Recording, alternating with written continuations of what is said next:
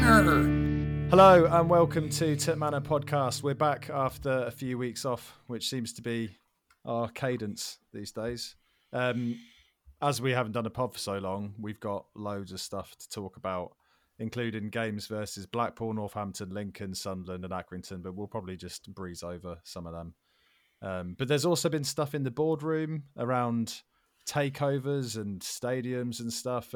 Some finance updates from Tim Davis. There's lots of transfer and squad talk that we can start having looking ahead to next season. And we'll probably try and look at the run-in, ask some difficult questions of each other, and then preview Crewe at some point in there as well. In terms of who we've got me, James, we've got Ben. Hi, Ben. Hi, James. How are you? I am tremendous. Thanks, Ben. How are you? I'm also tremendous. Lovely stuff. We got Tony. Hello. Wagwan, Tony. Wagwan. Yeah, just living life. Yeah, Wagwan's Cutslow, isn't it? That's how we talk in Cutslow. Well, I grew up in Cutslow and I don't ever remember saying Wagwan. And Connor, how do you greet people in Botley? It's definitely not Wagwan. Something a bit posher. I don't know. Hello, old chum. Something like that. That's North Hinksey. That's not Botley. Botley's a bit rougher than North Hinksey. So maybe it's Wagwan in Botley. Maybe. Yeah. When I think about Botley, I think of Toys R Us. Wasn't there a big Toys R Us? Yeah, that's long gone now, mate. That's a B&M now on the Botley Road. That's a shame. No, it's not B&M. No, it's not. Home Bargains, rather. Home Bargains. Yeah. There you go. For all you podcast listeners, if you need to pop down to Botley Road, pop into Aldi. It's Home Bargains. Lots of free advertising going on at the moment, isn't there? Right. I wonder if we can get any of them sponsored. What a strange start to a podcast that was. Where should we start? We're going to hop about a bit. I think let's talk about the actual football and then we'll come back to news and stuff. Blackpool, we lost at home 2-0. It was shite. And that's about all we need to say about that game. Let's move on to Northampton away. I think we should talk a little bit about this one. So we went into this obviously on the back of Blackpool game, and this was kind of a must win, wasn't it? When we were all sat there on a Tuesday night watching this, just thinking they're not very good. We should be winning this game. Yeah, exactly. And you're looking at, you say they're not very good. You're looking at their position in the league and thinking, we need to be getting 3 points against this lot. But I think their recent form had picked up a bit. So perhaps maybe in hindsight, not quite as surprising. But yeah, I mean, we needed to win that one, didn't we? And we didn't. It was sad. I think we had a good chance early on. Ben, you've just gone back and gone through the highlights because this is a while back. But Atkinson had a good chance, cleared off the line. Looked like it might have gone in, but Prague definitely understand why it wasn't given. But then beyond that, we just didn't really do much. And the thing that stuck with me is that we had two holding midfielders on the pitch. We started with Grayson and Gorin. And the main thing that I'm thinking about here is KR's reaction after the game. He didn't really acknowledge the kind of, do I dare say, arrogant lineup or like our team set up. But maybe, sometimes, he doesn't grace himself particularly well in interviews. What do you reckon? Yeah, it was like a combination of arrogance and too much respect at the same time. The arrogance of the lineup, but also too much respect in terms of the defensive nature of the lineup when it's a team that we should be going for, wasn't it? Yeah, exactly. And Ben, what do you reckon? I mean, even though it was a defensive lineup, we didn't defend very well, and that was part of the frustration. And as with KR's comments after the game, sometimes you just think, did you watch the same game that we've just watched? Just tell it as it is. Even if you've got to, say a few things that you might not want to say about certain players or the overall team play, but just make it seem like you know what's wrong. You've got a plan in mind. When you just say, it wasn't my selection, it was just one of those games. I thought we dominated the game, even if we didn't. Those kind of things. It is frustrating, which I don't think helped our mood after that game.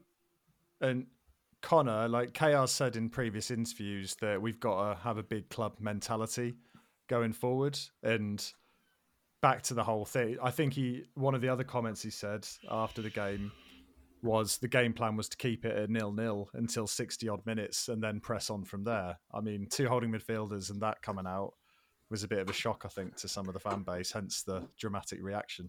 Yeah, it was to me as well. I mean, I went for a walk the day after with one of my friends who's also an avid Oxford fan, and we were having a chat about it. And we were just fuming at the end of it, because it's just everything you've just said there about, you set up so defensively, trying to not concede for 60 minutes and then try and catch a team out. I mean, how is that a game plan against a team like Northampton? Maybe perhaps a team to be honest with you, in my opinion, that's not the way you play a game of football. Not our team, not that squad that we have. You don't play in that manner. We've got some really great attacking options at the top of the pitch. You play to their strengths. We've got 2 fantastic centre-backs, and obviously when Longy's fit and stuff, and Ruffles, we've got a really solid back four. Why would you set up so defensively against a team like Northampton and then try and nick it in the final half hour? I mean, I don't understand that. I mean, obviously, I'm not a coach. I don't pretend to be one and have the same knowledge as KR does, but I can't get my head around that decision. And it was just it's just such a shit performance. It really, really wound me up, that game. I've dropped an S-bomb, which is the first swear word I've used in ages on these podcasts. So don't point your finger at me, James. I've done really well. It's actually you that's been swearing the most, but I am going to drop the shit bomb because it was awful. And it really, really wound me up, that game. So there you go. There's my rant already over. But I'll probably have another rant a bit later on when we talk about another game. Yeah, the other thing that's just come to mind, we need to move on from this in a second because we do. Yeah. Like there was the whole thing my about blood pressure's just shot through the roof, James. Did you mention this? KR said before the game, like, when he does his pre-match chatter with Radio Oxford about the lineup and stuff, he even was specifying like Aji sitting a bit more central, Ford playing as like a auxiliary right winger. And I was just like, how is any of this going to play out? And none of it did play out. But the only other comment that really did my head in, I know it was like an analogy, but you just mentioned like Northampton going to the Lions Den or something, and it just really stuck with me. I was like, for God, come on. You don't have meat in your pocket when you go into the Lions Den. That was it, wasn't it? Yeah, which is a weird thing to say anyway. But I mean, I was mostly annoyed. We will move on in a second, I know, but I was mostly annoyed about the performance because they outfought us. They looked like they wanted to win more than we did, which is very frustrating. James, you came up with the best line. You just called it niggly bollocks football at one point. And that's what it was. It was just a scrappy game. And they were fighting harder. Yeah, I wrote that down because I liked it. I like that you've written that down and saved it till now. That's very nice. Yeah, it was a shambles. It was mega frustrating watching that, and the game like ebbed out, didn't it, as well? Right. On a more positive note, though, we then went and played Lincoln on TV on Sky, which obviously meant we were going to lose, but we didn't, and we won. And it didn't look that way after 3 or 4 minutes when they just kind of waltzed through midfield with no challenging. They'd already done it like a minute earlier, then they just did it again, strolled through, kicked the ball about half a mile an hour, and it just squirmed in. You're just thinking, oh my God. But to be fair, from that point onwards, I thought, Tony, we were brilliant in that game, like the whole way for the rest of the match. Like, deserved to win, didn't we? Yeah, I think so. And to Connor's point, we went for it in this game and we attacked and it worked. And we did have Brannigan as the holding midfielder. There wasn't a Gorin or a Grayson there, and that probably was what caused us to concede the first goal. Brannigan maybe not quite switched on defensively, but ultimately, we won the game because we went for him and we played the better football. Yeah, and we played both. Henry came back, didn't he, after being injured? Like, I think he said in the post-match that he trained once and he was thrown straight in for a centre midfield start alongside Brannigan. And Sykes played in a 10, and Sykes did really well. And in that position, Henry was man of the match.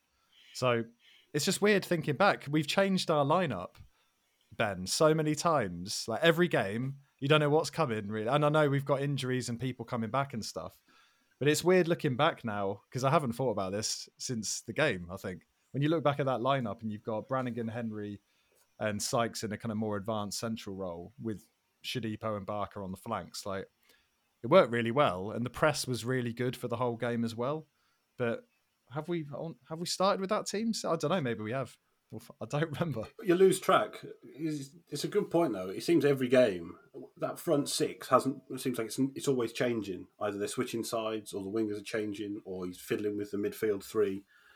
Whereas that rotation's good, but that kind of thing, it's not going to produce results consistently if players don't know where they're playing 1 week from the next. And I think it helps if you've got somebody like Henry in that midfield role. He just offers so much more and allows people like Sykes to really press on, push forward, and be a bit more creative in his game. Whereas if Sykes is in that midfield role, I feel like he's not as keen to go forward because he feels he needs to cover the defence.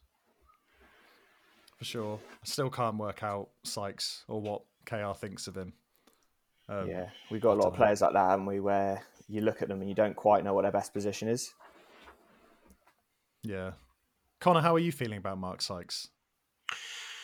I think my infatuation with him. Yeah, my hesitance, I think, probably speaks volumes. I still think he's a good player, and I still think he's got potential, and I still think we should keep hold of him. I do think he's better further up. I think the number 10 role is kind of where he kind of thrives a bit more, especially when he can come in off one side. So obviously he can kind of drift out and then come in.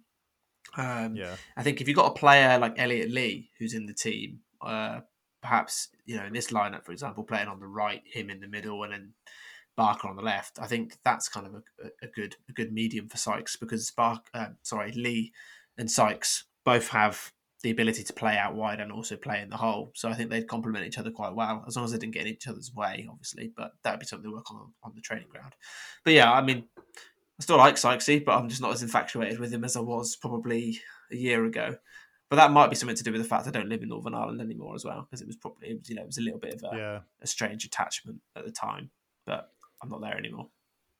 So, and also, hang on, one very quick thing. Sorry. Also, he doesn't play for Northern Ireland anymore, so he's a bit of a traitor, really, because he's gone to Ireland, hasn't he?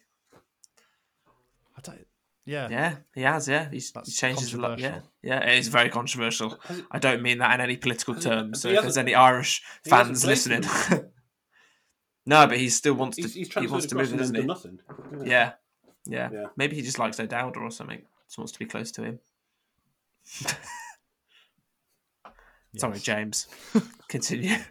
I was just talking about consistency of lineup. We then went to Sunderland away after beating Lincoln 2-1. And I think we pretty much played the exact same team, apart from Ruffles picked up that injury against Lincoln. So Hansen, I think, came across to left back, Ford was right back, but same kind of front six, if you want to call it that, in a sense. But maybe Sykes not playing in that kind of 10 type role. Who was in charge? Who was the ref in this game, lads? I don't remember. Trevor Kettle, we might as well talk about it now. KR's just said in the 5-minute fans forum something along the lines of if Trevor Kettle's ever refereeing a game, he's going to sit in the dugout. I'm just like, come on, pal. Like, I know the point you're trying to make, but I don't know. You're there for the team, aren't you? You need to be a bit more. I don't know. What do you guys think? Yeah, he just needs to let it go. I think stop digging a hole and let it go. Yeah, I think it's made an error. He made a bit of a fool of himself. Oh, Tony, I think. Yeah, I mean the whole headbutting thing, I didn't like. The talking about calling the police and then not calling the police. Like, if something serious enough has happened to justify that, then do it. But if it hasn't, then just get on with it. It's a game of football. I was a bit embarrassed by that, to be honest. After the game, all the focus suddenly became about this thing, and it was like, even Radio Oxford weren't sure whether to blow it up, or is this going to be a big news story going forward? Is this a big? It's like, I don't know. I think it was a cover-up tactic, to be honest with you, because the performance was pretty shit again. And it's just another one of those things. I don't know. We played well in this game. We deserve. You have to think we were down to 10 men after 60 odd minutes, and then we were 1-0 up. They equalised 47th minute or something, and we were. It was such a bad time to concede a goal, and Hansen got absolutely done by what's his face, forget their right winger. but he got done on the right hand side, and then it was just like a tap in, wasn't it? But as soon as that went in, you start to think, I'll rephrase it. Shit result. It was a cover up for a shit result. We still lost. It's the end of the day, but I still you can't go away to Sunderland and like I don't know. Well, we've always said this though, haven't we? We've always said this. If you're going to get promoted and you want to stay in around the playoffs, you have to beat the teams above you as well, and we didn't. So I think off the back of the Lincoln match, if we could have got a point at Sunderland, then that would have been a good result. And we going down to 10 men, it's going to be difficult, isn't it, when they're on such good form? So. Yeah. But yeah, I mean, I don't know if it's Robinson trying to cover anything. I think with Robinson, we know what he's about by now, don't we? Which is that he runs his mouth off, and he's particularly got a tendency to do that after we've lost when he's frustrated, But I don't think there's anything sinister in it. He's just a passionate man, isn't he? And sometimes he takes it a bit too far. Yeah. I think he likes the meet. Sometimes when he's in one of those interviews, he just kind of gets a bit carried away. And I don't know. It's like the tone of the voice and everything. But yeah, I'd rather have a passionate manager than like the Kenny Jackett. The Beaver. The first goal was the Beaver. The first goal, our goal, was just amazing in this game. Well, Barker went marauding through the middle of the pitch. I remember shouting, wrong pass, as soon as he played it through to Henry on the right-hand side, because Shodipo was in Akers on the left.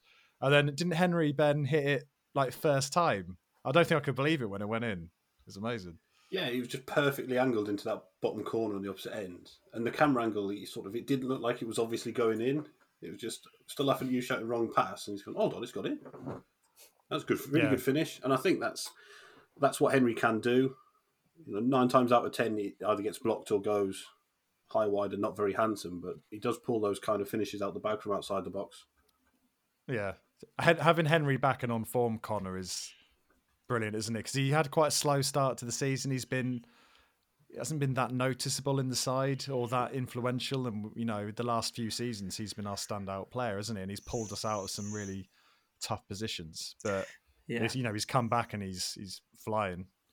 Yeah, he definitely looks like he's kind of picked up a bit of form towards the end of the season. Again, it's a tough injury for him to come back from as well. Hamstring. It was a hamstring injury, wasn't it? They're quite notoriously quite tough to come back, especially hitting the ground running as well the way he has. He's always been such an influential player for us, especially last year with his relationship with Taylor. Obviously, that hasn't really materialised this year, but it's still good to have him back. And I'm personally still a fan of Henry, despite some of the so-so performances this season, let's say. But like you say, if he ends the season well, then hopefully that will put him in good stead for next year. The thing that gets me with him, Tony, is that he's got that relationship with Matty Taylor, and when you look at Barker and Shodipo, they're both Barker's like very direct, often wants to cut in and have a shot. But I think we're all very aware that the assist tally for our wingers is pretty shocking generally. Yeah. And that's where Henry over the recent seasons, to Connor's point, has built up those relationships with the strikers, obviously notably Matty Taylor. So yeah, exactly. I mean, like Connor says, for the last couple of seasons, he's been our key player, and we really struggled at the start of the season. He was struggling, I think, with confidence after what happened in the playoff final.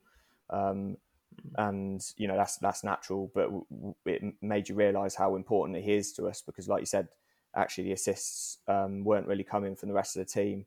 There was a period where Sam Long and Josh Ruffles stepped up, wasn't there? But seeing him come back into the team now, I mean, some of the last few performances we've had from him have probably been his best of the season. So whatever that injury was, it did him good by the looks of it. So maybe he should get injured more often.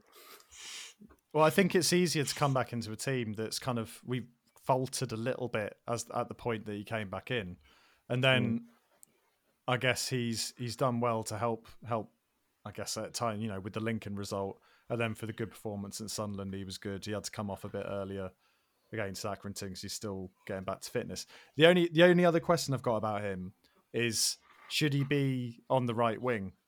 Or should he be playing in that midfield role? I suppose he's been doing well in the centre mid, but I'm still, as you know, when we're watching the games live, boys, Shodipo I find unbelievable. Whilst he's got a good goal return, and he seems to be quite, he's got a decent defensive mind on him to get back at and intercept and get track back, but I don't think he gives enough to the team on the whole. And so I'm wondering if Henry was back in that position, whether that would be a better option.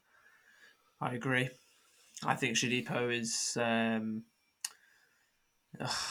don't want to say anything too controversial, but I think he's quite average. I don't think he's as good as we made out initially, because of obviously him hitting the ground running when he first came in and scored a few goals and stuff. And yes, he's got a good goal return, like you say, but I don't think he offers enough. Game in, game out, he's not very consistent. I still think Henry probably is better off in the middle, although he could obviously play off the right. I think one of the things I'm going to touch upon when we get to the Accrington Stanley is it's about how high up Henry plays as well and who he's alongside.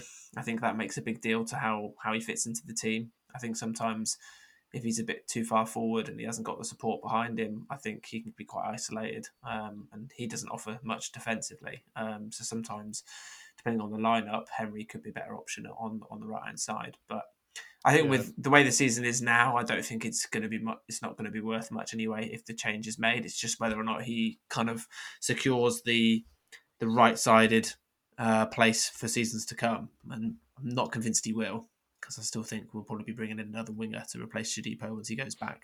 And I certainly hope we don't go in for Shodipo on a permanent. I don't think we will, but I hope not, personally. Yeah. Back to the game then. So it was 1-1 still. We got Sykes had been sent off, which I don't think was his first yellow wasn't a yellow, and then the second one he was going for the ball, wasn't he? And then he caught the keeper.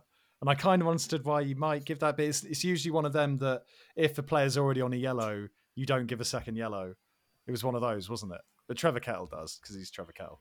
And then so we kind of get over that a bit, and then we're under a bit of pressure. Sunderland are penning us back a bit, as you'd expect. And then obviously there's that 50-50 challenge where Brannigan kind of puts himself in between the ball and Maguire, goes down. Kettle gives a foul to Sunderland. Apparently, Trevor Kettle, KR said this pre-Accrington. Apparently, Kettle asked Brannigan if he wanted treatment whilst he was on the ground, at which point Brannigan said yes. And then Sunderland play on, where they take the free kick from the wrong position, and end up scoring through McGeady, like decent finish, but absolute sucker punch. And I think all of us were using various words and shouting for many an hour after that. Like, unbelievable stuff. If only the listeners could see the word that's written on the notes to describe. Well, I think KR is because you can hear in the footage what KR said to the fourth official about Trevor Kettle, and it rhymes with Hunt. I think I used that word on quite a few times as well during the game, because he's an absolute joke. I mean, we're football fans, right? We moan about things when they go against us. That's just our nature. But sometimes you feel a little bit cheated, and I think it's for me that was how I felt during that game. I felt like not we were cheated out of a result, but we were cheated in certain aspects by the referee, and it's just so frustrating watching it. I mean, I was saying this to my dad when I was watching it. I've kind of lost my anger watching the football on TV. It doesn't quite get me the same way as it does in a football stadium, but that game with the referee, I was absolutely livid. Like, it was just seeping through me. I was just getting so angry because it's just poor, isn't it? It's a really poor excuse for doing his job. Yeah, the good thing with the performance though in general was that there was like a 10-minute period, wasn't there, just before the end of the game, whilst it was still 2-1, where suddenly they were sitting back, we were coming onto him, and then we had a really good cross. Winnell, I think it was from a free kick, and Winnell was so close, and if he got contact with it before the defender, it's 100% going in. So to be in that position where we were that close to an equaliser as well, I found it difficult to go away and I was really happy with the performance with the team. And like you say, Connor, I was just so pissed off that bloke had such an impact on the game, which I think was just bang out of order. Just spoils it, doesn't it? Yeah. Yeah, but we move on. We had Accrington at home. We really needed to bounce back. Tony, I think Accrington just with a better side pretty much throughout the game. Pressed us really well. We had no kind of answers. I know Elliot Lee got a goal back, but the whole game, we weren't playing particularly well, and they seemed to be dominating the shots and creating absolutely loads. Yeah. I mean, we were second best, I think.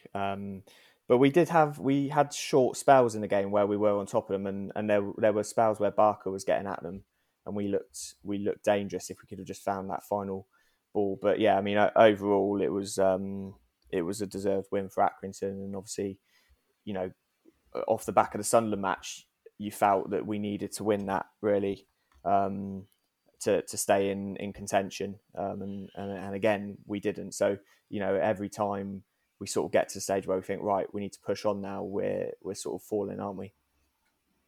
Yeah, and Ben, they obviously scored a perfectly good goal early on that was not given, which I'd have been absolutely fuming about.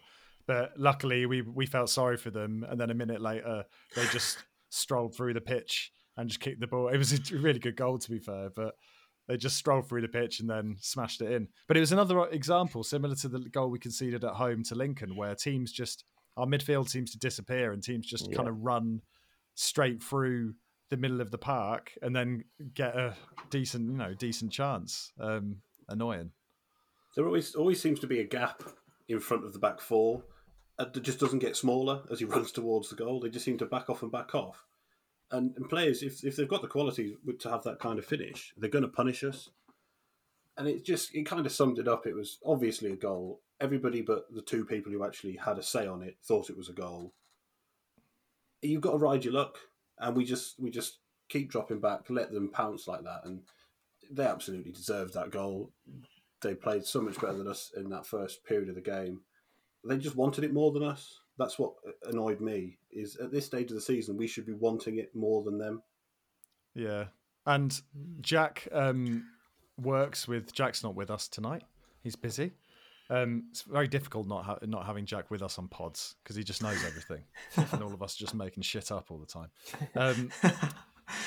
But yeah, Jack's got a mate or a colleague who's an Accrington fan, and the feedback that he gave, so this is an Aki fan talking, said the comparison from when we played Peterborough versus when they lost 7-0 versus when they played us is Peterborough moved the ball forward very swiftly and exposed our poor defence, again referring to Accrington.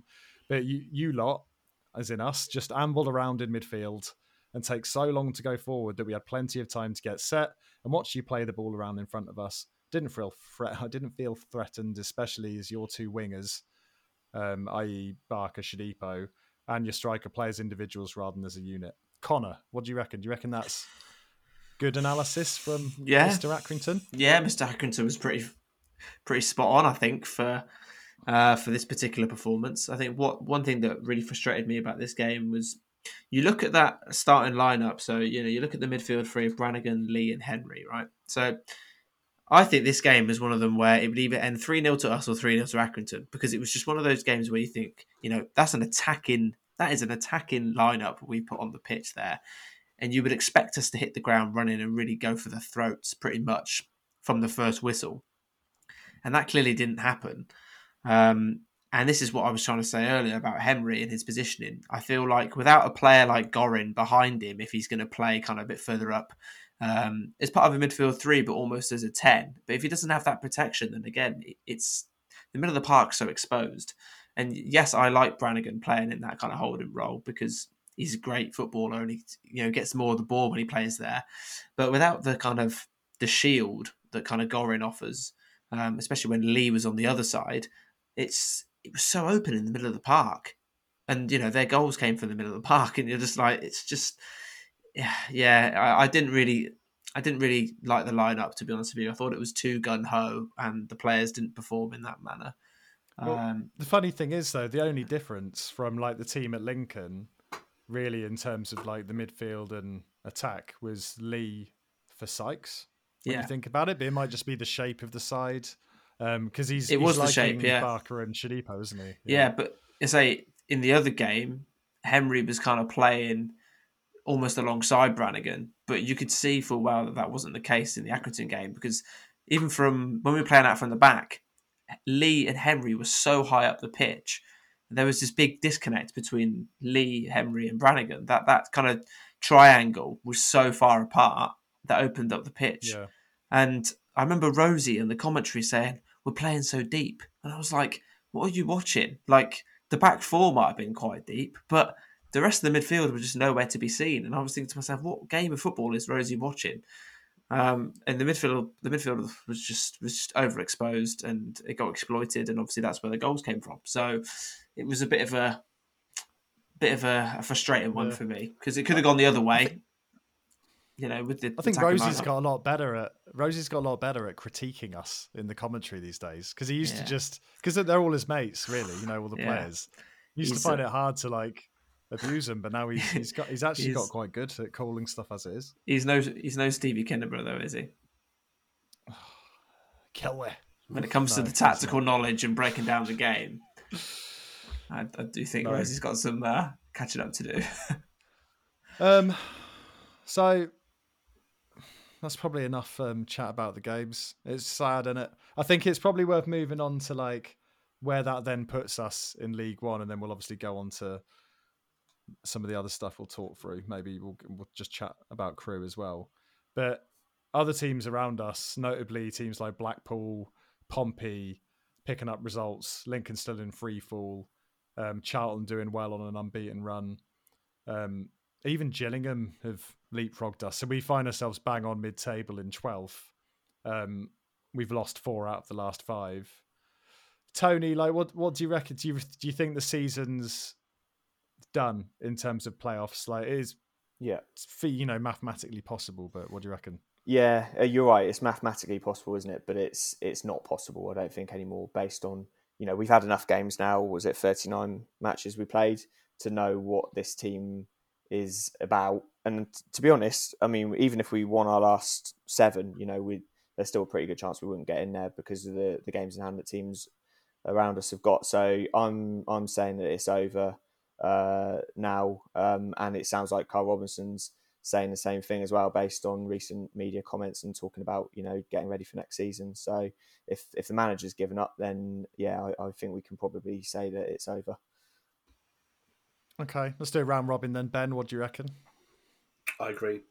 I think it's is there 6 teams that are going to finish on more points than us, who play better than us? Yes.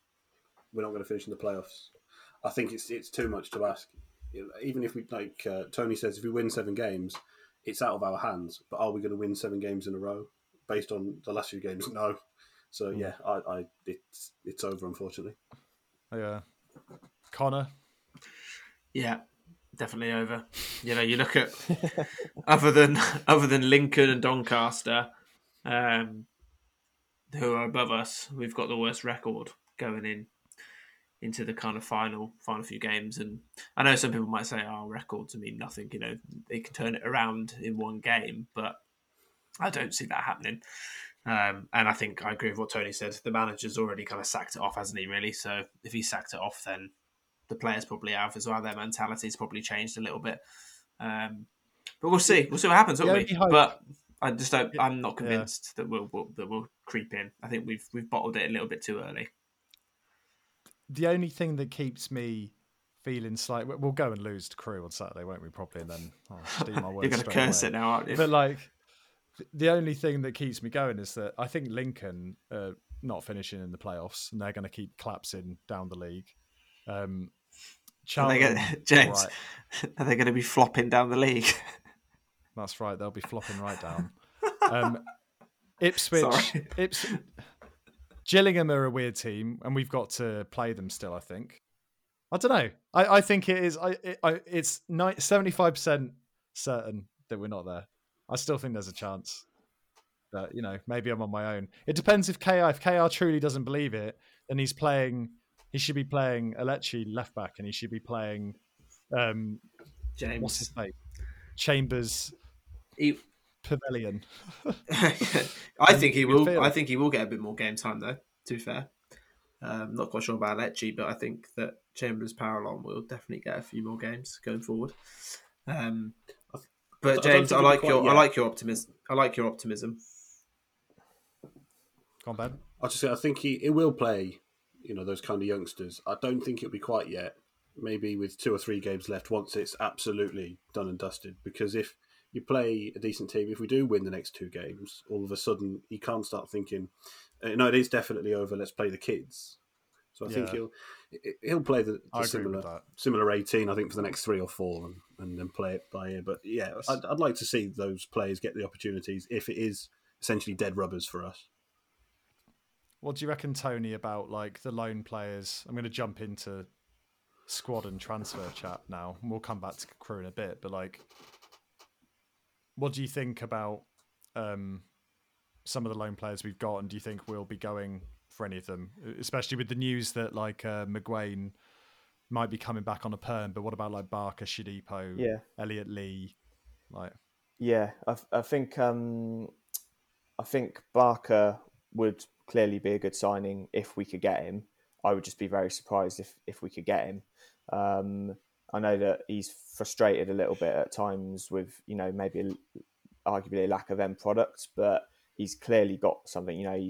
He's both-footed, he's quick, he's direct, and I think if we had him for a full season, he would contribute, goals and assists. So I'd definitely be trying to sign him if we could afford him. Shodipo, I think we've heard from Connor on Shodipo, but I would go for him if he's available. I know that he's not one of these teenagers. He's 22, 23 or something. So he's a bit older, and therefore maybe there's a chance that QPR will be willing to let him go. I know that he's frustrated as well, and hasn't got many assists, but he has scored goals, and I just feel like he's young enough and inexperienced enough that he could improve with us. And we've seen it in the past where, thinking about someone like Roof, he'd had loan spells at other clubs before us where he'd been a bit disappointing, and we all saw what he turned out to be. So I think it'd be worth taking a punt on him if we could get him. Connor's itching. Can I? Yeah. If he was the only right winger that we signed, and the only 2 right wingers we had were Henry and Shodipo, would you be happy with that? Well, I'll tell you something about Shodipo that I've noticed is that his form's really dropped off since we signed Barker, because he's been shunted out to the right wing. I mean, he scored most of his goals for us playing off the left and cutting in onto his right foot. So I feel a bit sorry for him in as much as, he's been pushed into a position that maybe isn't his preferred, in favour of Barker, and now, he's contributing less. But yeah, I mean, the question of who would you rather have on the right wing? I mean, the Henry question in general is interesting, I think, because he's not a right winger in the typical sense, in that he's not going to be like bursting down the byline. But he's clearly a talented player. And actually, this is something that, Robinson needs to get a grip of, really, because he needs to decide what style of football does he want to play and what does he want out of James Henry, and is he going to build a team around James Henry? Because, if you put James Henry on the right wing, then you're not going to have someone like Barker or Shodipo who's trying to get to the byline. But he'll give you other things. So that's the question for Robinson and the tactics that he wants to go with, I think. Yeah, I think if you've got Henry playing right wing, you need a George Baldock style right back who's overlapping and which we've causing got. We've got Sam Long, like the next Cafu. Yeah, I'm not going to lie. A year ago, you saying we've got Sam Long and James just talking about rapid overlapping fullbacks, you'd be laughing your head off. But he does do quick. Not this season, doesn't he? Not this season. Like you say. It's brilliant. Like in FIFA, in FIFA, you can like apply a pace card or something that lasts for like a few games or something. It feels like it's a bit like that. Or on Pro Evo, when the type of boots that you got change your stats. Maybe he's bought some new boots. It made me laugh in the Accrington game when he returned, and the first thing he had to do, coming back from a hamstring injury that had him out for 6 weeks, was like a 10-yard sprint, and I was like, oh god, no! Like he's just going to pull up again. But yeah, I'm glad he's back. I think we've missed him.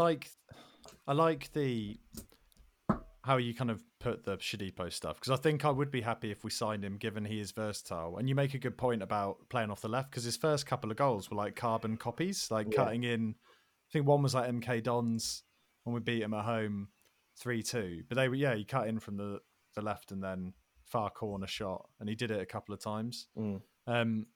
Yeah, he is versatile. And the only thing that gets me, and then we'll move on, is his ability to beat a man.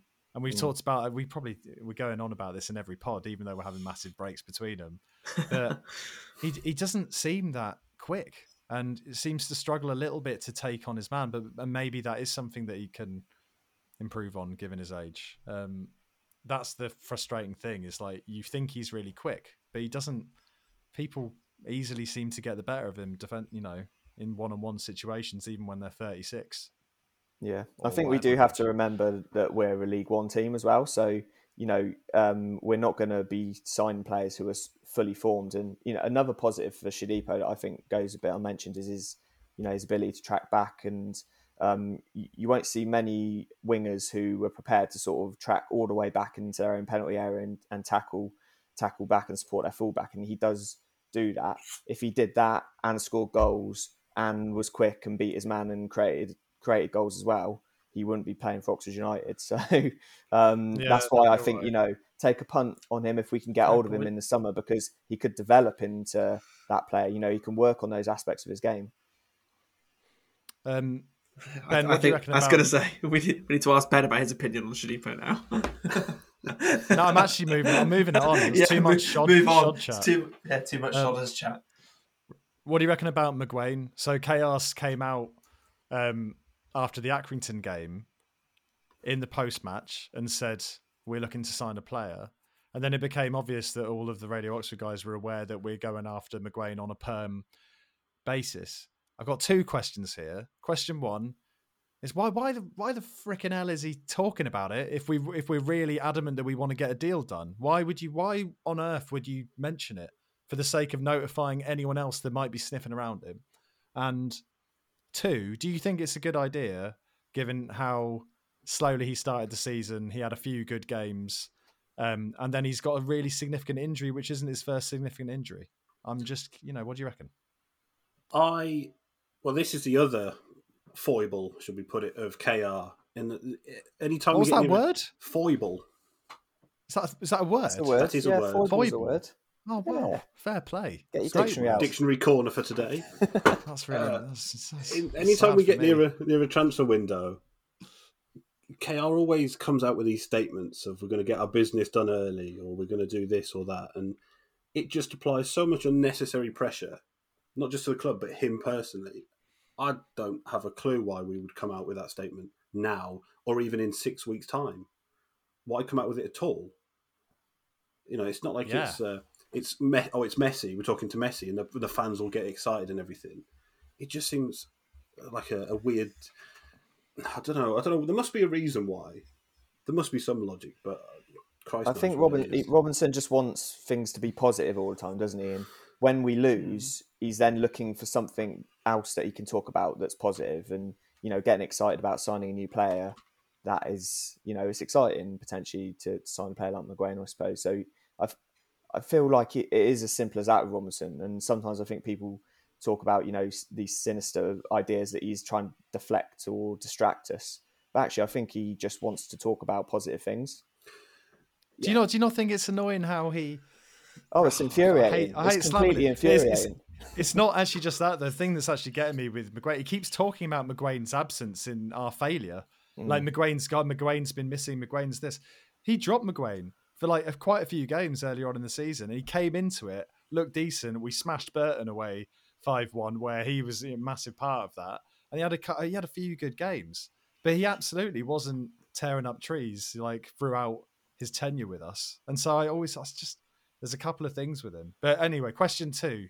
Maybe Connor, what do you reckon about his kind of actual potential injury proneness? Do you think... I reckon it's going to be a significant 6-figure fee that we'd be paying for him as well. Yeah. What do you reckon?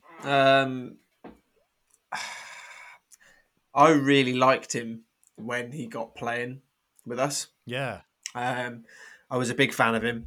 I think he has a fantastic ability to move the ball. He's got good vision. He's strong on the ball. Doesn't get knocked off easily. He works hard. He's a good tackler. So technically, probably one of the best players I've seen for a long time in an Oxford shirt. And And some people might be like, "Oh, really?" But for the amount of time he played for us, Barcelona, isn't he? Yeah, I mean, I say technically, fantastic player. Jemmy. Yeah, Jemmy 2.0. But yeah, I mean, I'd take him. I think the injury thing, he's not. We say he's injury prone. He's not a Sam Winnell. He's not knocked off every single week or every other week. I mean, maybe that's a bit harsh because Sam Winnell's a lot older and he's had a longer career. But I might have just been making some of that up. I just know he's been injured for a long time. He has, yeah. But he was injured before that. He's been injured with Barcelona. It was one of the reasons why he didn't really get a sniff in there. So no, you are right. He does get injured.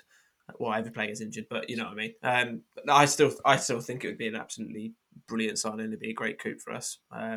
Yeah, I think especially if we keep Brannigan. I mean, Brannigan's on a new deal, but we know that there are other clubs sniffing around for him. Brannigan and McGuane and potentially Gorin as a midfield three. Yeah. If we had that midfield three for the majority of this season, we probably would be doing better. And obviously, KR keeps making that pretty clear. But McGuane is definitely a green light in my eyes. But whether or not we can actually get a deal done for him is a different story because, like you say, it might cost a fair few bob. And Tony, just to build on what Connor's saying, he does drive from deep and actually moves with the ball. And the second thing is that it does fit the model perfectly, doesn't it? Like if he comes and he absolutely smashes it and hits the potential that he might have, that's what our model's all about. Yeah, exactly. And yeah, like you said, that's the point. They're carrying the ball, isn't it? That's what we've really missed, I think. And obviously Shandon Baptiste did it for us before, and McGuane started to do it just before he got injured. And I think that this team and the way that Robinson likes to play it relies on somebody taking the midfield by the scruff of the neck and doing that. And I think Brannigan can do that, I think, as well. But obviously, he's come back from a big injury, and he's still sort of like recovering his confidence a bit as well, I think. So yes, if we could get McGuane, we should definitely do it. Assuming that he can pass a fitness test, obviously, pass a medical. That's the important part. We've been stung too many times by signing Crocs, haven't we? So we need to make sure that he hasn't got any serious issues. If we sign him and then he gets another big injury, then that's just bad luck. But we need to make sure that we do our due diligence. Yeah, we don't want. I don't think we want a Hansen situation. I mean, Hansen's come good at the moment, but his initial signing. It's quite. Has he come good? Like what? I was going to say. I meant he's actually playing football now and he's not injured. Yeah. Is what I mean. He's on the pitch. That's what I mean. I don't mean come good as in he's a world beater, but you get my point. The way Hansen's like discussed these days. This was the next thing to come on to actually, because we're in a place now where we've had some injuries to, Ruffles got injured, obviously, against Lincoln. And as we all knew, it was a risk. And when when we had Abita backing up Ruffles, they were interchanging a little bit. And actually, Abita, funnily enough, had a really good relationship with McGuane when McGuane played in that kind of left-sided central midfield role. And he didn't pull up trees, didn't do it. He scored, maybe 1 or 2 goals Abita. But he was a solid player with championship experience. And we let him go. He might have, he wanted that contract or whatever, but we didn't have to. You didn't have to let the guy go. He had a contract with us until the end of the season. And Tony, we've definitely talked about this before, but it's just annoying in hindsight, isn't it? When you've got Hansen there and everyone's going, "Oh, but he tried his best and he had a go at left back, and I know he's absolutely at fault for the goal against Sunderland, but he's tried really hard." And he's like one of our players that's like, I reckon he's in the top 3 earners at the club, or is he at least close? Based on what we brought him in for. But it's annoying. I don't want to get too depressed in this pod. Yeah. It pisses me off. I mean, on the Abita point, I think it's not hindsight to say that, it was a mistake to let him go because, I mean, I don't know if we'll talk about it a bit more in a bit in terms of looking ahead to next season, but the recruitment of the back line this season has been what's cost us, and the lack of depth, and Ruffles has he's been like Superman for the last few years and played every minute of every match, and this season he's been injured, and having Abita in there gave us that cover, and we sold him, and by all accounts, maybe we made 100 grand or whatever. But ultimately, that might have cost us points because we were led to believe that Grayson was the left back cover that was brought in to make sure that if Ruffles got injured, that we had someone else to play left back. But obviously, that's proven to be wrong because Ruffles has been injured, and instead we put Hansen out there, who is not a left back. And Robinson seems to have this obsession with playing players out of position. The right back situation is almost as bad with Ford and Hansen again covering in when again they're not fullbacks. So it's cost us, and it's not hindsight because everybody could see. I mean, it's basics, isn't it? You need 2 players for each position because if one of them gets injured, you need someone else to step in. Yeah, exactly. Totally agree. And what do you reckon about Ben Ruffles' contracts? I was just listening to the 5 Minutes Fan Forum, as I mentioned earlier, just before coming on this. KR paused massively when someone asked a question about Ruffles' new deal to, where's it at? And he didn't really seem to want to answer it, which kind of maybe suggests that if Ruffles isn't signing something, we must have offered him something, and he's either pushing back or he's potentially got tapped up in some capacity by another club who's shown an interest. But I think we've got an option on him anyway to extend Ruffles based on Jack's analysis, which is almost certainly correct. What do you think? Do you think it's a massive deal? I know, like to Tony's point, it's been Mr. Consistent every 6, 7 out of 10 every week. But what do you reckon? It's a big thing. Do you think we should be looking for upgrades fullback wise? We definitely need a left back. I mean, we've been crying out for a left back for at least a year. For the same reason Tony said, is we've only got one left back. We got Obita in, and then we got rid of Obita. We've still only got one left back, who's ultimately a central midfielder.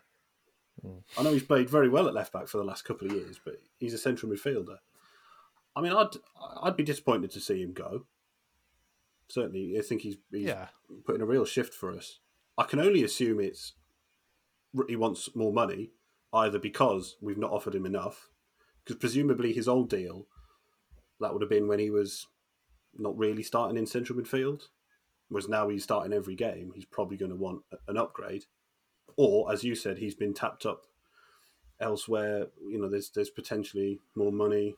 Not sure. Tipman of rumours. Yeah. I like it. I'm not sure where. I don't think anybody in the Championship would be starting him left back, but it could be somebody in League Maybe One. He can join Jacobson and Obita at Wickham. Which was weird in itself. Feed a club. Yeah, I think we definitely need a. Yes, absolutely. I think if we do get a left back, though, I suspect we will be aiming for a starting left back rather than a young kid who's acting as cover. Yeah. I'm interested to see where that goes. I really liked the idea of Obita because of the fact that he can, he's played left wing for a lot of his, time in the Championship as well. I like the Marvin Johnson-esque type of fullback who's rapid as feck and has that dynamic element. He was so fun to watch. I don't know, his defensive capability maybe wasn't always there, but I loved knowing that he was our fullback at the time. It was great. The final piece, Connor, what do you reckon about Eastwood? Today signed a new 3-year deal? Yeah. I think Jack said words about how it showed, maybe Wayne Brown has built a really good relationship between, himself, Stevens and Eastwood, and maybe that's it's got to be a big factor. Yeah, I think there's something else behind this. Something to do with post-football career type things going on here. Like a murder mystery. Well, not quite. Not quite that. But, has he got, like you say, good relationship with Wayne Brown? Does he want to go into coaching? Does he want to... He's moved house. Yeah, Get paid money to... Yeah. Well, I noticed there was, wasn't there a quote about Stevens' development recently from Robinson saying, how well he's done, and he credited Wayne Brown and Simon Eastwood in that. So I think that's a good shout, Connor, in as much as I think they see Eastwood as an important part of like the whole goalkeeping unit, if you like.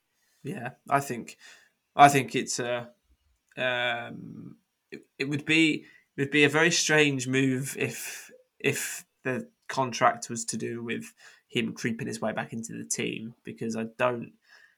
If Stevens stays, I mean, obviously there's some rumours around him, go to the Championship, whatever. Where was that? Middlesbrough. Yeah, I mean, I personally don't think Stevens is a Championship goalkeeper yet. Like, if Stevens wants to go to Middlesbrough and sit on the bench, then it's not going to be a number one, is he? No, exactly. So be it. But I don't see Eastwood creeping his way back into the team. So I do think there's something else going on with this contract. It's not just Eastwood, you're going to sit on the bench for the next 3 seasons. I think there's something else, to do with the coaching unit and that sort of thing, which might well work in Eastwood's favour anyway. If he wants to go and develop his coaching badges and whatever, and sees that as a career path post-career, then it's a good move for him as well. I might be barking up the complete wrong tree, and he might slip back into the first team. But I think there's something else going on there. I think he said himself in an interview that he's one of them that doesn't really care about football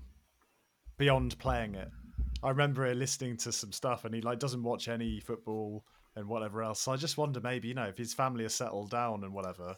Yeah. That maybe that's fine for him. He doesn't want to pick up and start again and learn the ropes. A 3-year contract. Yeah, I think brilliant for him. You've definitely got to consider those things as well, especially at the moment with many people's careers, including football players, being very turbulent rather. And a 3-year deal it's good. If he keeps his family where he wants them, then that's great.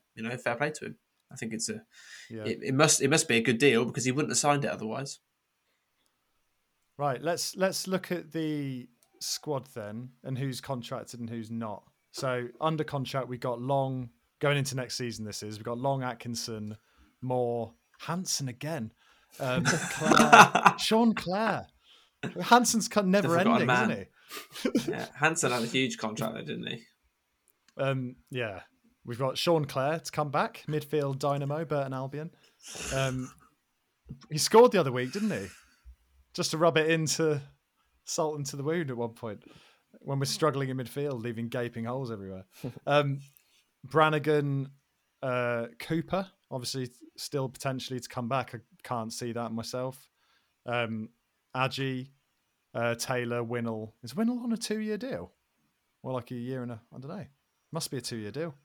Ossie Yor, McNally, will count next season. Stevens and then Eastwood. Apparently, we've got options on Gorin, Henry, and Ruffles, as we know. We just mentioned there.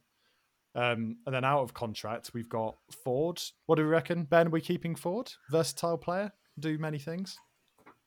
I mean, if you're keeping Hansen, you got him on a long-term contract. That's not how it works, is it? I don't see Ford doing it. That's not fair.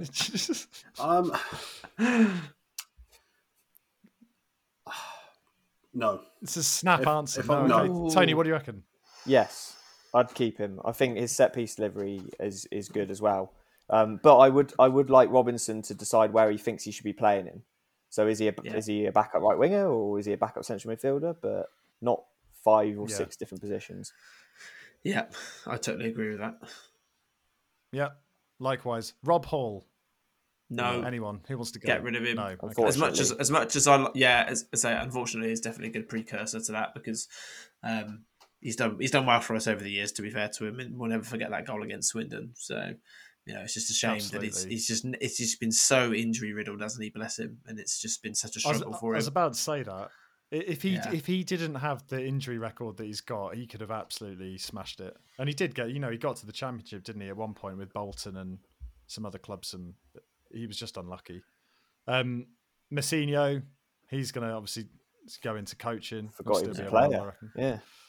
And then Sykes is out of contract as well. I think that's an interesting one. I would hate to lose him to another club in League One, because I just think he would. Yeah, I think he'd do well. I think you've got to give. We spoke about it earlier, didn't we? We mentioned Sykes, but I think you've got to give him another contract. I think it would be criminal to let him go, because he would go to another League One team. Definitely, that's kind of his level, I think, at the moment. And like you say, I'd be worried that he'd go to another team, have a bit more chance to develop, and then he'd come and kind of almost smack us on the arse type thing because he's a decent player. So hopefully we'll snap him up.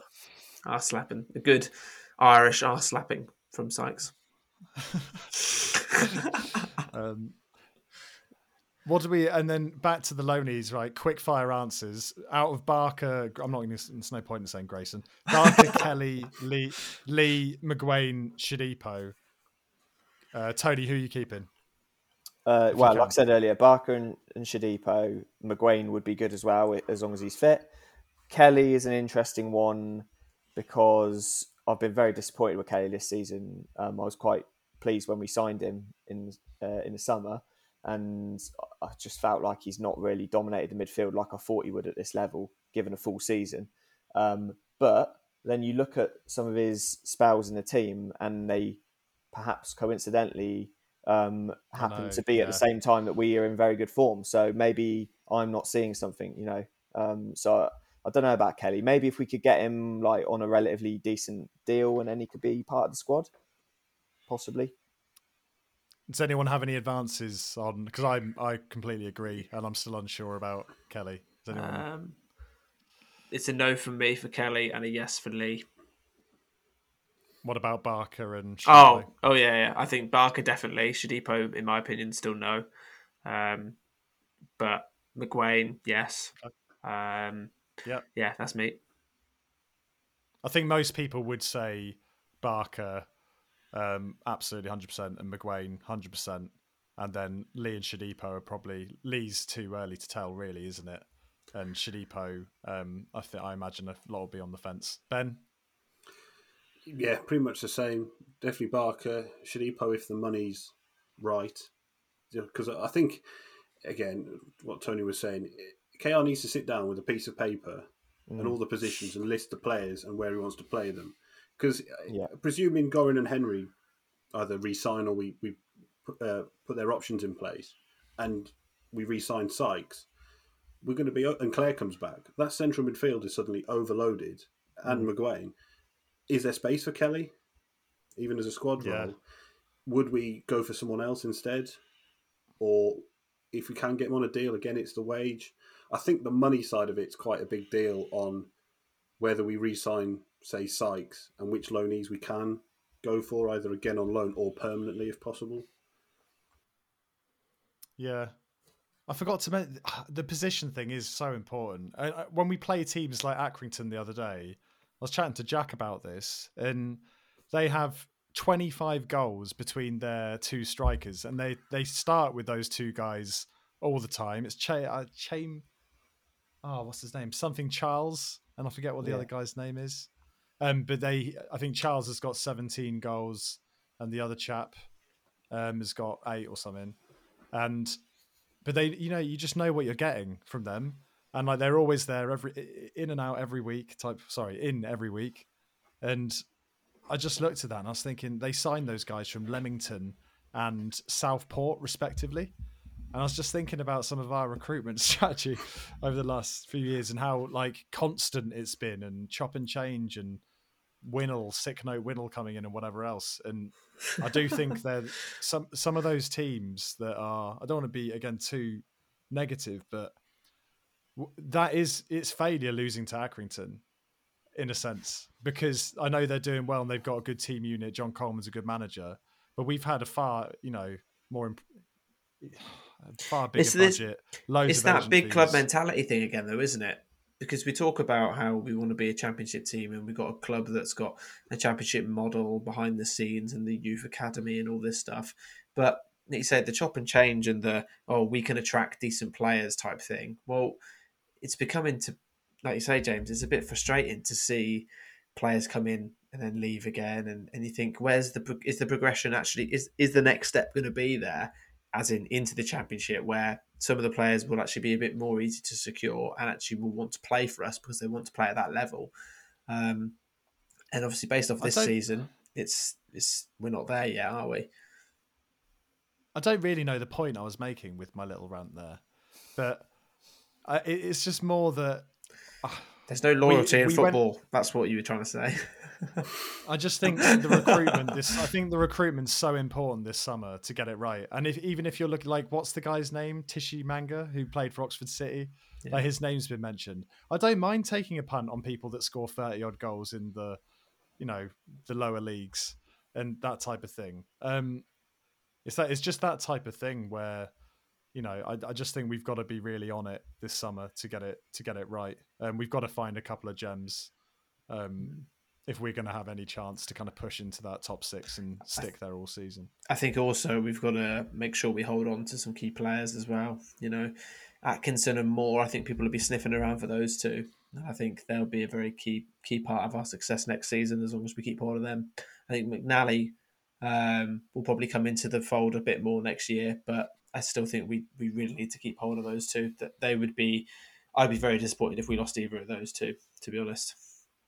I don't think we will. I hope not. I don't know what anyone else thinks. They're in contracts. Yeah. Atkinson still has shown rawness, hasn't he, to his game? Like the goal we conceded, the Atkinson second goal, he just headed it straight to it was their player, header. didn't he? Yeah. There's like little bits and pieces like that are still there, and you'd be gambling, wouldn't you, if you're a championship club? They're not on the same level as Rob Dickie, are they? Put it that way. Not yet. So you'd assume that they would benefit as much as Oxford United would benefit from another season playing with us. I think you could look at someone like Moore and how he's developed this year and think, well, if he has another season of development like that, then next summer he could be looking at a move to a championship club if we haven't been promoted. Yeah. Okay. So that's squad and transfery stuff. We'll touch for like 5-10 minutes on the boardroom thing. This feels like a long time ago now, and it's obviously been kind of overshadowed by, I think, when all the stuff came out around the takeover by people that are already involved in the club and are probably injecting all the money anyway. Everyone got a bit excited and carried away. But I think, is it fair to say, Tony, like the way the news came out was the thing that made it seem more significant, as in the Telegraph dropped it, the Oxford Mail dropped it, and the BBC dropped it all at the same time, as if it was a coordinated thing, like it was a big news story. Yeah, and exactly. then it was played down a little bit by Tiger later. Yeah, that's right. Yeah, so it's a press release from someone. But I mean, I don't know if you've seen anything, but I haven't seen who's rumoured to have coordinated that. But it felt like, because it was coordinated, that something was about to happen, and obviously here we are 3 or 4 weeks later now when nothing's happened. So, but it wouldn't be Oxford United, would it, if there wasn't sort of strange rumours milling around about ownership and stadium deals and the rest of it. Yeah, exactly. And the base of it is that they think Here or like the Indonesian guys in general are going to step up their involvement again. I'm pretty sure Tiger's the face of the operation anyway, and is being bankrolled by some of these guys in the background, as it is.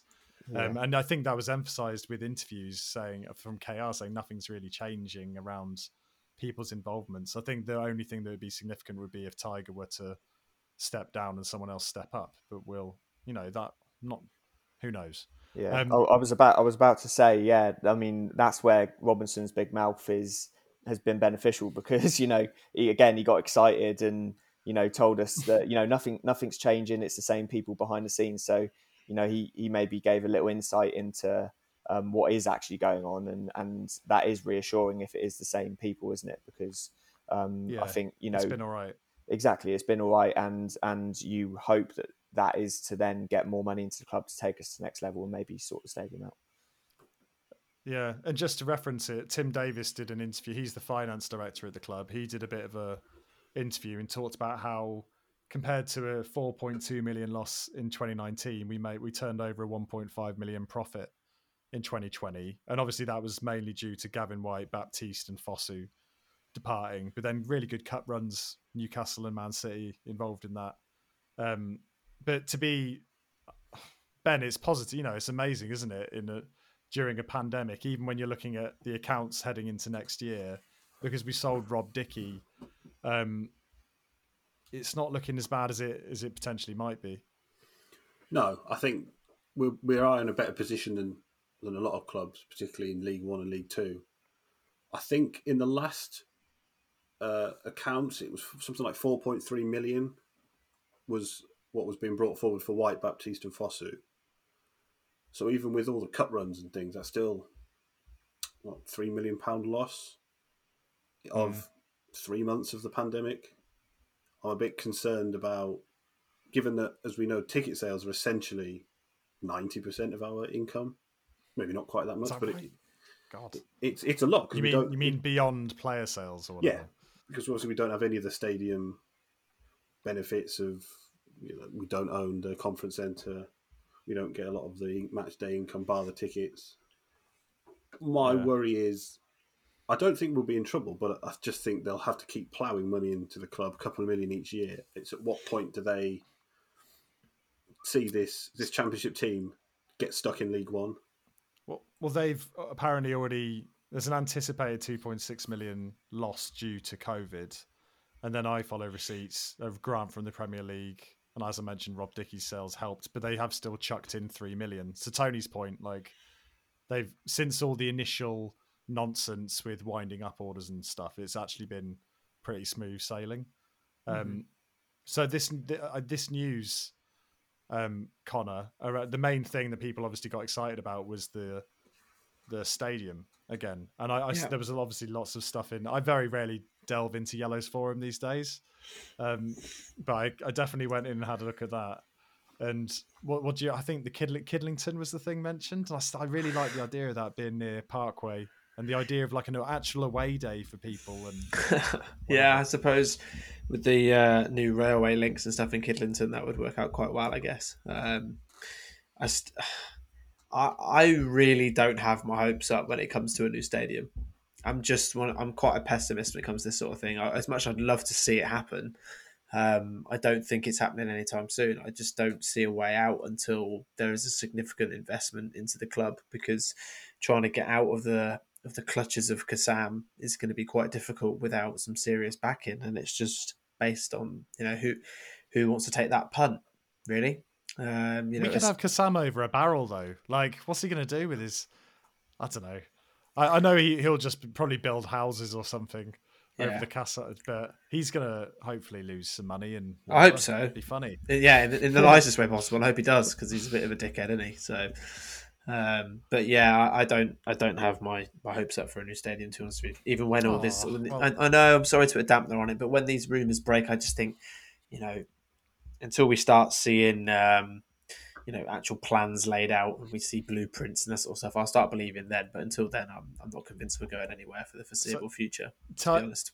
I hope I eat my words. Referred to it as, I do as well, mate. Yeah, I hope so. Honestly, Tiger still referred to it as speculation.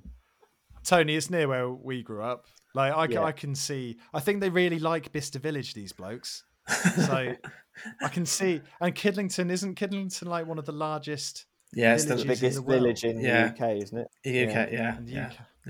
I think they should bring it to the Louis Memorial Field, which is the field next to my house. That's why I think they should bring the stadium, personally. Well, nah. The Louis Memorial Field. Who was Louis? Yeah. No idea. Why has he got a memorial field? I don't know. Jefferson Louis. Find out for the next pod. It's Jefferson Louis. Jefferson Louis. Tony, like, what do you reckon would be sensible in terms of, so really good transport links near the ring road, near Kidlington, so that area would get a big lift. And then what size stadium are we having? What colour seats? Well, I think at least 100,000, because for when we're winning the Champions League. But no, in seriousness, plus Kidlington's massive. You are the biggest village in the UK, so you've got to put all these people somewhere, haven't you? But I think it is a really good site if you look at it on paper. Right next to the new train station, like you say, it then becomes a viable away fixture for away fans, because you jump on the train, you get off, and you walk to the stadium in 10 minutes. Facilities nearby in Kidlington, so in that respect, it looks perfect. And I think if we are building a new stadium, we need to look at 15,000 maybe, but to start off with, but you want expansion capacity, don't you? Well, I think you don't want to go too. No, I'm with. You want to make sure that you've got you want it to feel full, and you want the atmosphere, but if you want to be able to expand it, so it depends what league we're in as well. Remember, so if we're looking like we're going to be in the Championship, then maybe 20,000. Yeah, that's what the thing is. We're touching the Championship now. We're kind of on the edge, and if we're going to get that investment, that if these guys are coming in, they're going to invest in the squad as well, right? And so that my eyes is if the stadium thing happens and it's looking like it's happening, you've got to go for at least 20,000 because in the Championship, you've got at least like 3,000 to 4,000 away fans coming. Yeah, that's a good point. Every week for the most part, for like 75% of the teams in there, if they can, they're bringing that amount. I'm forgetting about COVID. That'll be gone, and this will all be great. But then because of that, when we think about when we have big fixtures at home now, League One or League Two, we get over 10,000. We can have 10,000 home fans, Literally, and that happens like 4 or 5 times a year, maybe. So in the same podcast, James, we've literally just said how we're not getting promoted this season. It's another one of those seasons where we're not. But you were like, oh, well, we're near the Championship. We're not. We're not at all. You know what I mean. We're I know flirting. you are. You are flirting big time, and I'm not having any of it. I just think I think with the catchment and with the buzz that would be around it, and if you do it in the right way, you don't build a freaking bowlplex. You actually build some stuff that people are interested in around the area. And if you actually plumb some money into the surrounding area, generate some shops, jobs, blah blah blah, it can have a massive impact on Oxford as well. And Jerome kept saying on the radio, Oxford's missing like a top class like leisure facility, like sports complex in general. For a city of our scale, like it could be a huge deal. But I think he was getting carried away like the rest of us were. And so, we'll see. Like you say, Tony, it's all gone a bit. You live in York, James. You don't care about Oxford. No, I like the idea. It's actually, I was saying this to Tony the other day, like, if it was at Watereaton, I could have seen the stadium if they built it there from my bedroom window. Because my house backed onto the fields that go over there, but it would have still been like 10-minute walk down there. Yeah, exactly. I like the idea of getting the train. If we can get the train from York down to Parkway, it'd be great. I'd be much more up for doing that than I would go into the frickin' Kassam. Well, exactly, because at the moment you've got to get a train into Oxford, then you've got to get a 45-minute bus to some horrible place in the middle of nowhere, where there's no facilities nearby. You've got to have a scummy old burger if you want to eat something. It's not really an ideal away day, is it? No pub. It's not accessible either. Yeah. Whereas you've got big Sainsbury's on the Kidlington roundabout. What more could you want? You're always on about the meal deal. Yeah, it's all Tony wants on an away day.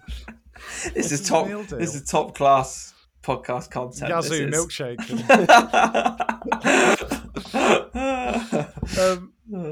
Right. Final things to touch on then.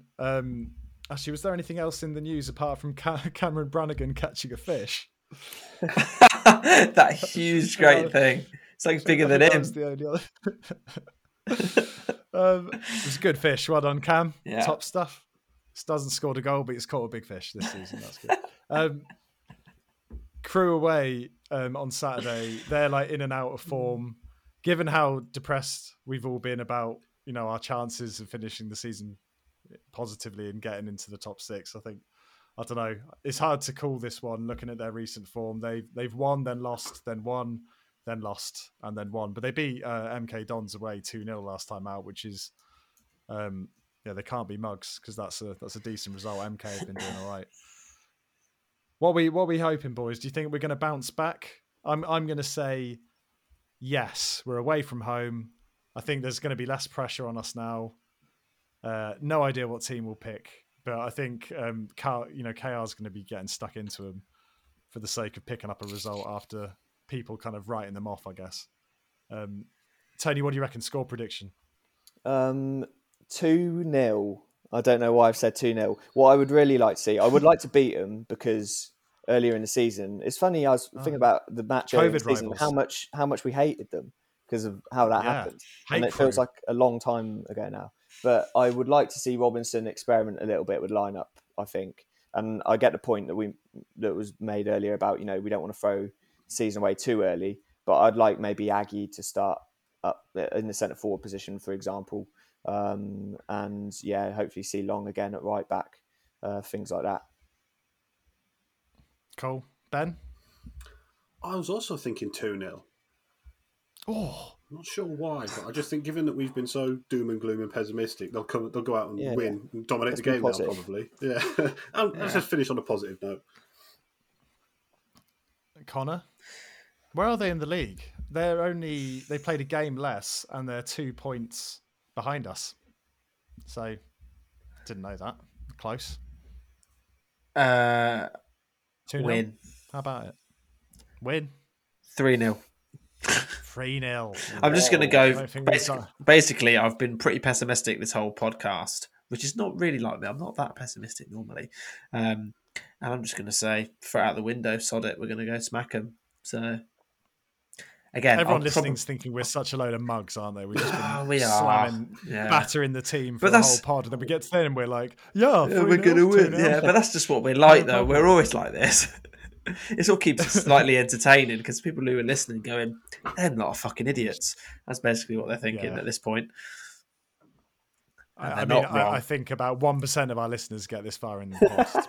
That's true. They've all turned off. Yeah. We can say whatever we want. Right. Actually, because I've written the questions down, I'm going to ask them. I know we're in on a long pod, but then I haven't had dinner. I need to go and get dinner. It's nearly 10 o'clock. Pressing question. Have we underachieved? I'm not going to bother asking that, actually. Final one for each one of you. Connor, we'll start with you. Is KR the man to take us forward? Yes. Yes. Ben? Yes, but we need to see an improvement next season.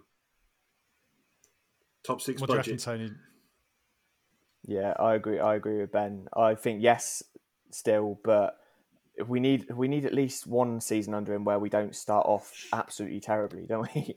So that would be a good start. Yeah. Let's at least be like mid-table after the first 10 games. That'd be nice. Yeah, not scrapping. Yeah, that's a very good point. I agree. There's no way the board wouldn't be looking to change him even if we were in the bottom 5. I think the way his relationship is with them. I do find it funny how he's referenced a 3-year model for what seems like 7 years. It's still the 3-year model. But yeah, we'll see. I definitely think he's got to have a shot next year. We'll see. Okay, right. That's quite a long pod. Got through loads of stuff. Hopefully people enjoyed it. We'll probably be back in a week or two. Hopefully it's John's birthday actually today, isn't it? Crap. Yeah. Is it? Happy birthday, it John. Is. We should put that at the beginning because no one's going to know it's his birthday because no one listens this far through. What do people do with that information though? It doesn't really matter to anyone else. Should we just give his number? Should we just give his number out? Yeah, but people are going to text him happy birthday several days after his birthday. Actually, that's a good point. To prove that people listen to the end, if you could message us on the pod account or message John Huddleston directly to wish him a happy birthday, that would be really nice. Oh, it's going to be depressing when no one wishes him happy birthday. Double blow. I don't reckon John will even listen this far into the pod. So I reckon we'll be all right. He won't. John, tell us if you do. And hopefully next time we're on, we'll have Jack back, so it'll actually be some serious conversation instead of just us lot chatting rubbish. Yeah. He'll correct everything we've said. That's fine. I'll take it. Right. Cheers as always, and see you next time.